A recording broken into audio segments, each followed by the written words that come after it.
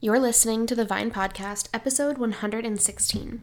Your blog post is the bread and butter of your food blog. It's what readers are searching for, and it's the type of page that will get the most traffic. But in a very crowded sea of Google search results, how can you make sure your blog post stands out when someone visits for the first or even the 10th time? In today's episode, I'm sharing 5 ways you can make your blog post stand out to hopefully leave an impression with your new or even your loyal readers.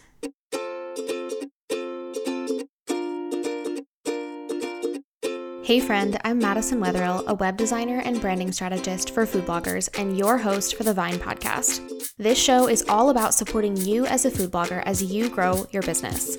I'll share tips for designing your business and your website with intention so that you can build a blog that fits into your life, not consumes it. You'll hear tips for connecting with your audience, growing your blog, and tips for managing and designing your website, all in short, easy to consume, and actionable episodes. If you're ready to think differently about the strategies and tactics that you need to grow your food blog, you are in the right place. I'm so excited that you're here, friend. Let's get started. Hey friends, welcome to another episode of the podcast. I am so excited that you are tuning in today. Now, we have covered a lot of the major pages of most food blogs on the podcast, but I realized that we really only skimmed the surface of talking about your single blog post or your individual blog post, whatever you want to call it, and I really am excited to dive into this topic a little bit more. Now, if you are brand new to the podcast, I'm so glad that you are checking out this episode, and I hope that you will walk away with some really tangible steps. I don't like to have a lot of fluff in these episodes, and I really like for you guys to be able to walk away with a clear action step of what to do after listening. Now, if you are brand new, I always love to do just a quick introduction just in case you are not familiar with what this podcast is or who I am. So my name is Madison Wetherill, and I am the founder and CEO of Grace and Vine Studios. Over there, we specialize in creating custom websites and brands for food bloggers who are really looking to take their business to the next level. They are looking to have a website that is professional, it is beautiful, and it is site speed friendly. We do not like to sacrifice site speed, functionality, or design, and I truly believe that you can have all of those things wrapped up into a beautiful package for your food blog. So like I said, if you are checking out this podcast for the first time, thank you so much for being here. If you are ever interested in learning more about how we work with clients, you can always head over to graceandvinestudios.com. Click on the services tab to learn more about the different packages that we have, our timelines, and all of that good stuff. Now, just a note that we are currently redesigning our website. So over the next few weeks to a month, I'm crossing my fingers here as I say this, we will hopefully be getting a completely new look with everything being so much better for you guys to be able to find what you're looking for on the site. It is so fun to go through this process after going through this process with so many clients. And so I'm really, really excited for that. So if you go to the website and you can't quite find what you're looking for, make sure you go back in a few weeks when everything will be that much better. Now, when I sat down to start recording this episode, all I could think was just, wow, it feels like it has been a really long time since I have really sat down and recorded a podcast episode. And in this case, it really has been a really long time. Now, just to give you some background information on kind of what's going on with our family and just some of the reasons that you might find me a little bit MIA these days is we recently just moved into a new house, and the last time I tried to record a podcast episode could barely even find my microphone. Finally starting to feel a little bit more settled in our house. It still doesn't quite feel settled because we just seem to be hitting one hiccup after another. But slowly but surely, things are starting to feel normal. We are starting to be able to hang pictures on the walls and know where things are. And it's just those last few boxes that you can't quite figure out where to put the items that are in those boxes that we have left. So that is feeling really good. Now, if you missed the announcement, if you're not on my email list or you don't follow me on Instagram, you may have missed that we are expecting our 3rd baby in August, and we're really excited about that. But that means that there is a lot that has to happen both within our personal life, but also within the business to prepare for maternity leave. So I just wanted to cover really fast what that's going to look like for any of you who have been thinking about working with us, and just to help you be able to hopefully make a good decision about the best timeline for you. I know that it is always super frustrating when you have kind of an ideal timeline in mind for something and then it doesn't work out that way. And so I just want to put it out there kind of what we are doing in terms of our major client projects moving through the summer and through the end of the year. So our team will be taking a break from our major client projects during the months of July through October. And then after that, we will be slowly getting back to our regular client load. So what that means for you is that if you have been considering any of our 3 packages, Designer for a Day, our Branding Intensive, or a full website redesign sometime this year, then I would highly recommend reaching out sooner rather than later. Our openings for those things are going to fill up quickly because there aren't a lot of them to go around for the rest of this year. So I just want to put that out there for anyone who has been considering reaching out but maybe just hasn't gotten to it yet. Highly recommend that you reach out, schedule a call so we can chat through what it looks like and we can figure out what the best timeline is for you. We do have ways of dealing with, launching a new site in Q4, and we can talk about that if that is on your radar. But regardless, if it is on your radar to redesign and to work with us this year, then please reach out so we can figure out the best solution for you. Okay, I promise that is about the most housekeeping / introduction stuff that I will do in an episode. There was just a lot to cover because it has been quite a while. So we're gonna jump into this topic about your blog posts and how to make your content in your blog post stand out and hopefully be able to stick out to people who are browsing lots of recipes, browsing lots of blogs, and hopefully make an impression. So like I said, we've talked about a lot of other pages on food blogs before. We've talked about your homepage, we've talked about recipe index pages, we've talked about how to optimize your categories, and talking about the actual single post, like we like to refer to it with our clients, is something we haven't gone too deep into because a lot of the time what we're talking about when we talk about your blog post is the content itself. And so what we're going to talk about today is a little bit more design focused and will hopefully leave you with some really actionable steps that you can take and implement into your food blog. So as I mentioned in the introduction, this blog post page or template is really arguably the most important page that you have on your food blog. Not only because this is what readers are coming for, but it is also the page that you have the most of. You only have one recipe index, one homepage, but when it comes to a blog post, you have hundreds, if not thousands, of blog posts that are at least going to have the same general template and styling to them. So this makes up a huge portion of the various website pages that you have.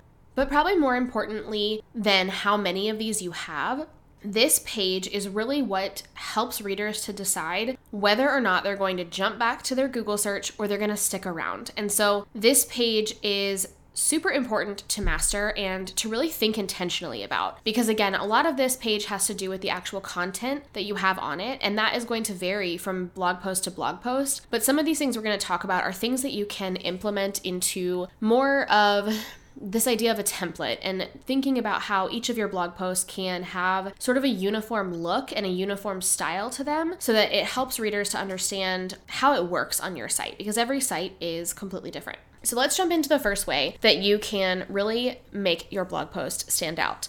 If you have been listening to this podcast for any length of time, you may guess what I'm going to say first, and that is to utilize styled Gutenberg blocks. If you do nothing else that I talk about in this episode, I really would encourage you to start doing this right away or to start figuring out how you can use Gutenberg blocks. These are really designed, the whole intention, I think, behind these blocks is really to help your content stand out. It's to help separate certain areas of content from the rest of the, just regular paragraphs that you have in your blog post. It's to give you design flexibility. That's why Gutenberg blocks kind of exist, is to give you that design flexibility to help content stand out. So, like I said, if this is the only thing that you take away from this episode, then I hope that it is worth it to either figure out what ways can you start utilizing these Gutenberg blocks, or if you don't know anything about these and you haven't started using them or you've kind of been dragging your feet on it, then maybe it's time to invest in figuring out how to use them. And I do have a course all about that. We'll make sure that the links are in the show notes for that. But the course is called Simplify with Gutenberg, and I basically teach you how to use these Gutenberg blocks and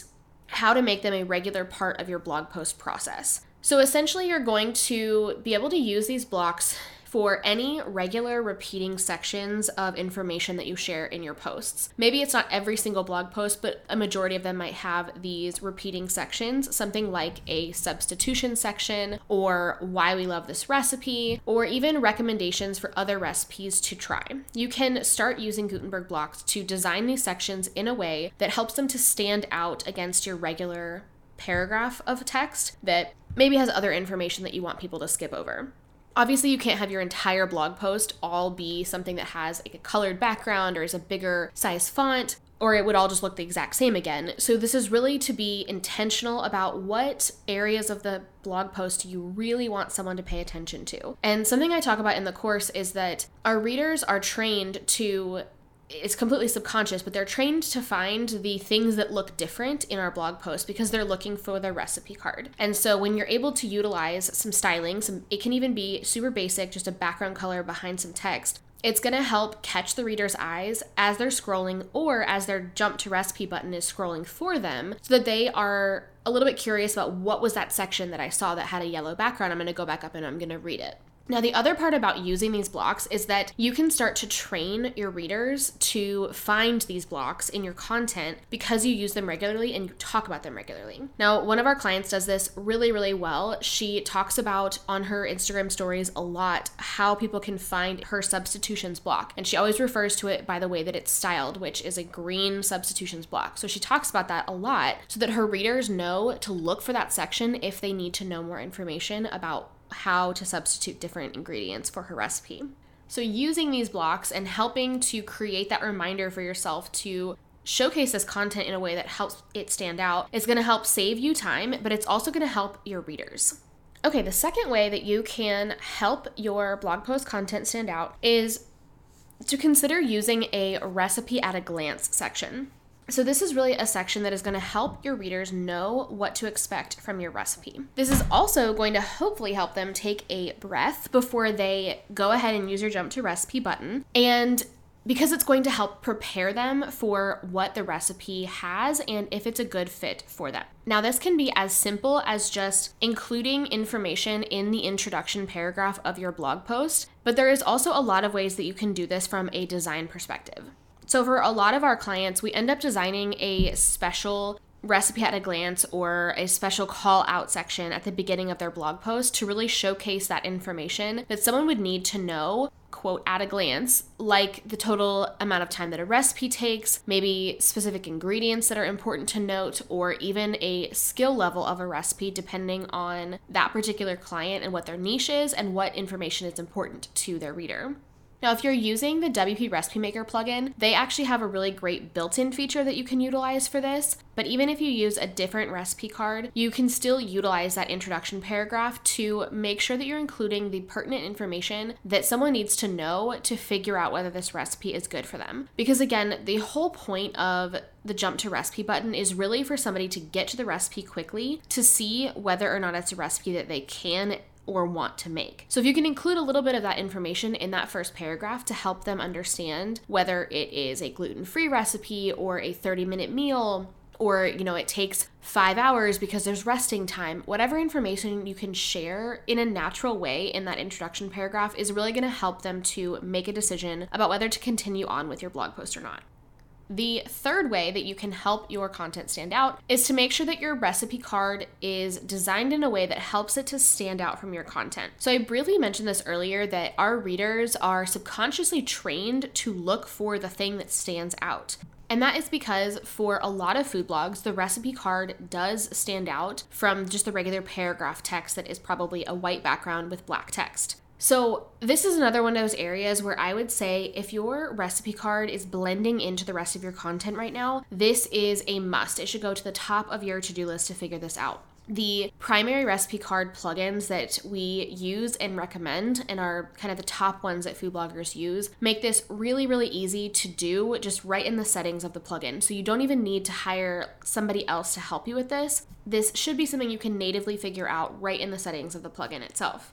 But basically we want to make sure that your recipe card looks different than the rest of that content so that readers know that they have found it. Because not every user is going to utilize that jump to recipe button, but even if they are using it, they may scroll back through your content and scroll back down trying to find the recipe card again. And we want to make sure that it's really easy for them to find the recipe card because that is the ultimate place that they want to go to make sure that they can make the recipe and have all the information for the ingredients and the instructions. So make sure that your recipe card has at least a different background color or a border or some other way to signify that it is the recipe card and the reader will know that they are in the right place. So these last two ways to make your blog post stand out are a little bit different and kind of require a little bit of thought to go into them. So number 4 is to give your readers a really clear call to action. Now, before I explain this one a little bit more, I want to just kind of set the stage to help understand why this is important.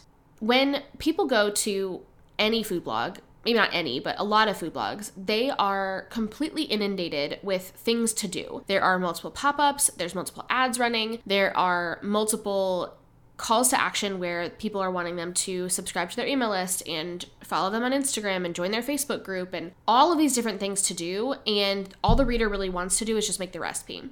So when I say we want to give our readers a clear call to action, I want us to really be thinking strategically about what the thing is that you want them to do. Now, I know that there are at least 5 things that you probably want your reader to do. And those examples that I just gave of subscribing and following on Instagram and joining your Facebook group, these are not bad things to want our readers to do. The problem is when we want them to do them all, they're not going to do anything at all. If you give them multiple calls to action, they're likely going to do nothing at all. And the problem here is that as a food blogger, every single link that you have in a blog post or on a sidebar or in your navigation, every single pop-up, every ad feels like a call to action in your reader's brain. And so your reader's brain is really trying to figure out what they need to do to take action if they're going to take action at all. So again, I really want you to think about, what do you really want your readers to do? If there was just one thing that they could do after they make your recipe or after they even get to your recipe card, what is it that you want them to do? Do you want them to subscribe to your email list? Do you want them to view your recipe index for more recipes? Do you want them to leave a comment and a rating? Really think about what that priority is for you so that you can be intentional about making it a lot easier to highlight that next step for your readers so that they are a lot more likely to take action. The reason that this is going to make your blog post stand out amongst the others that maybe people will see in the search results or even just as they're browsing different food blogs in general is they're not going to feel this sense of panic as they have 10 different things happening on the site at once, and they're going to be able to make a clear decision of what to do. Okay, the last way to make your blog post stand out is along a similar line, and that is to use your pop-ups and your sign-up forms strategically. So the first thing to note here is that if you are using a pop-up, make sure that this pop-up is delayed. You don't want this to be popping up the first second that somebody lands on your site. First of all, you want to give your site time to load before a pop-up is loading, because there is a lot of content that needs to load on your site, and when you have a pop-up popping up first, that is going to take priority in terms of your page loading, and that can be a huge issue for site speed, but it also is just a really poor user experience for someone to have a pop-up jumping in their face before they have even really been able to figure out what page they even landed on. The second tip here is to make sure that the sign-up form you are showing is relevant to the blog post itself. So for example, please do not have a smoothie freebie or a smoothie ebook that is popping up on a grilling post. It just doesn't make sense to the reader, and it's going to be something that they really easily just click out of because it doesn't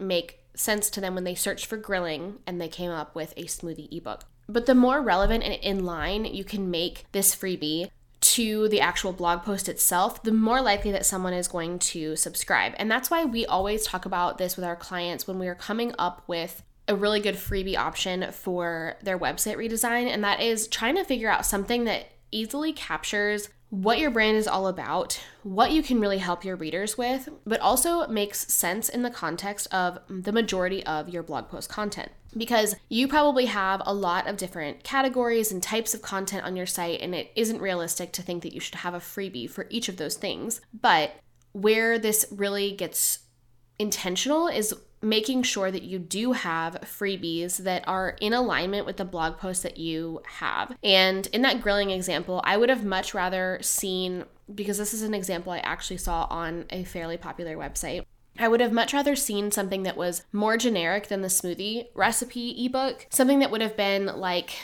the best healthy dinners, or even not seeing a pop-up at all, I feel like would have been a better decision for that particular blogger, because showing me a smoothie ebook just immediately, I just clicked out of it because it didn't make sense for what I was searching for. So if you can keep this relevant to the topic and you can keep it something that is not as intrusive as being right in your face in the first second, you're going to be much more likely to get people who are ready to subscribe.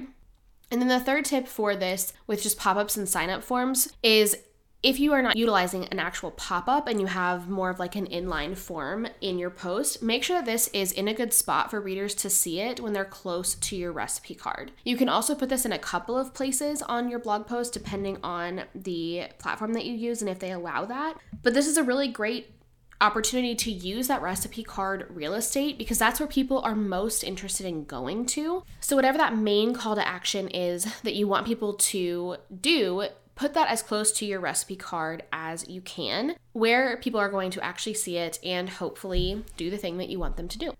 Okay, friend, I hope that in this episode you have at least one takeaway of something that you're going to do and start implementing to help your blog posts stand out. I do not think this will be the last episode that I will do like this, but I really wanted to focus on some things that I felt like were kind of heavy hitters and would make a big difference if you implement some of these things, and also things that would be achievable on your own. So I hope that you enjoyed this episode. As always, I love to hear from you guys and love to hear when you guys do like these episodes. And so if that is you, please reach out and let me know that this episode was helpful for you. And as I said in the beginning of the episode, if you are considering redesigning or rebranding your food blog this year, I would love to chat with you. Please reach out over at graceandvinestudios.com. Again, you can click on the services tab to find out what our different offers are. You can also go straight to graceandvinestudios.com/book to schedule a free call where we'll just chat through what you are looking for, what our process is like, and make sure that we're a good fit to work together, and then hopefully get you scheduled so that you can get your food blog redesigned this year. Thanks so much for listening this week, and we'll talk to you next week. Thank you so much for listening to today's episode. If you enjoyed it, I would love for you to screenshot it and share it with a friend. You can tag me on Instagram stories at Grace and Vine. For the show notes for this episode, head to thevinepodcast.com. Talk soon.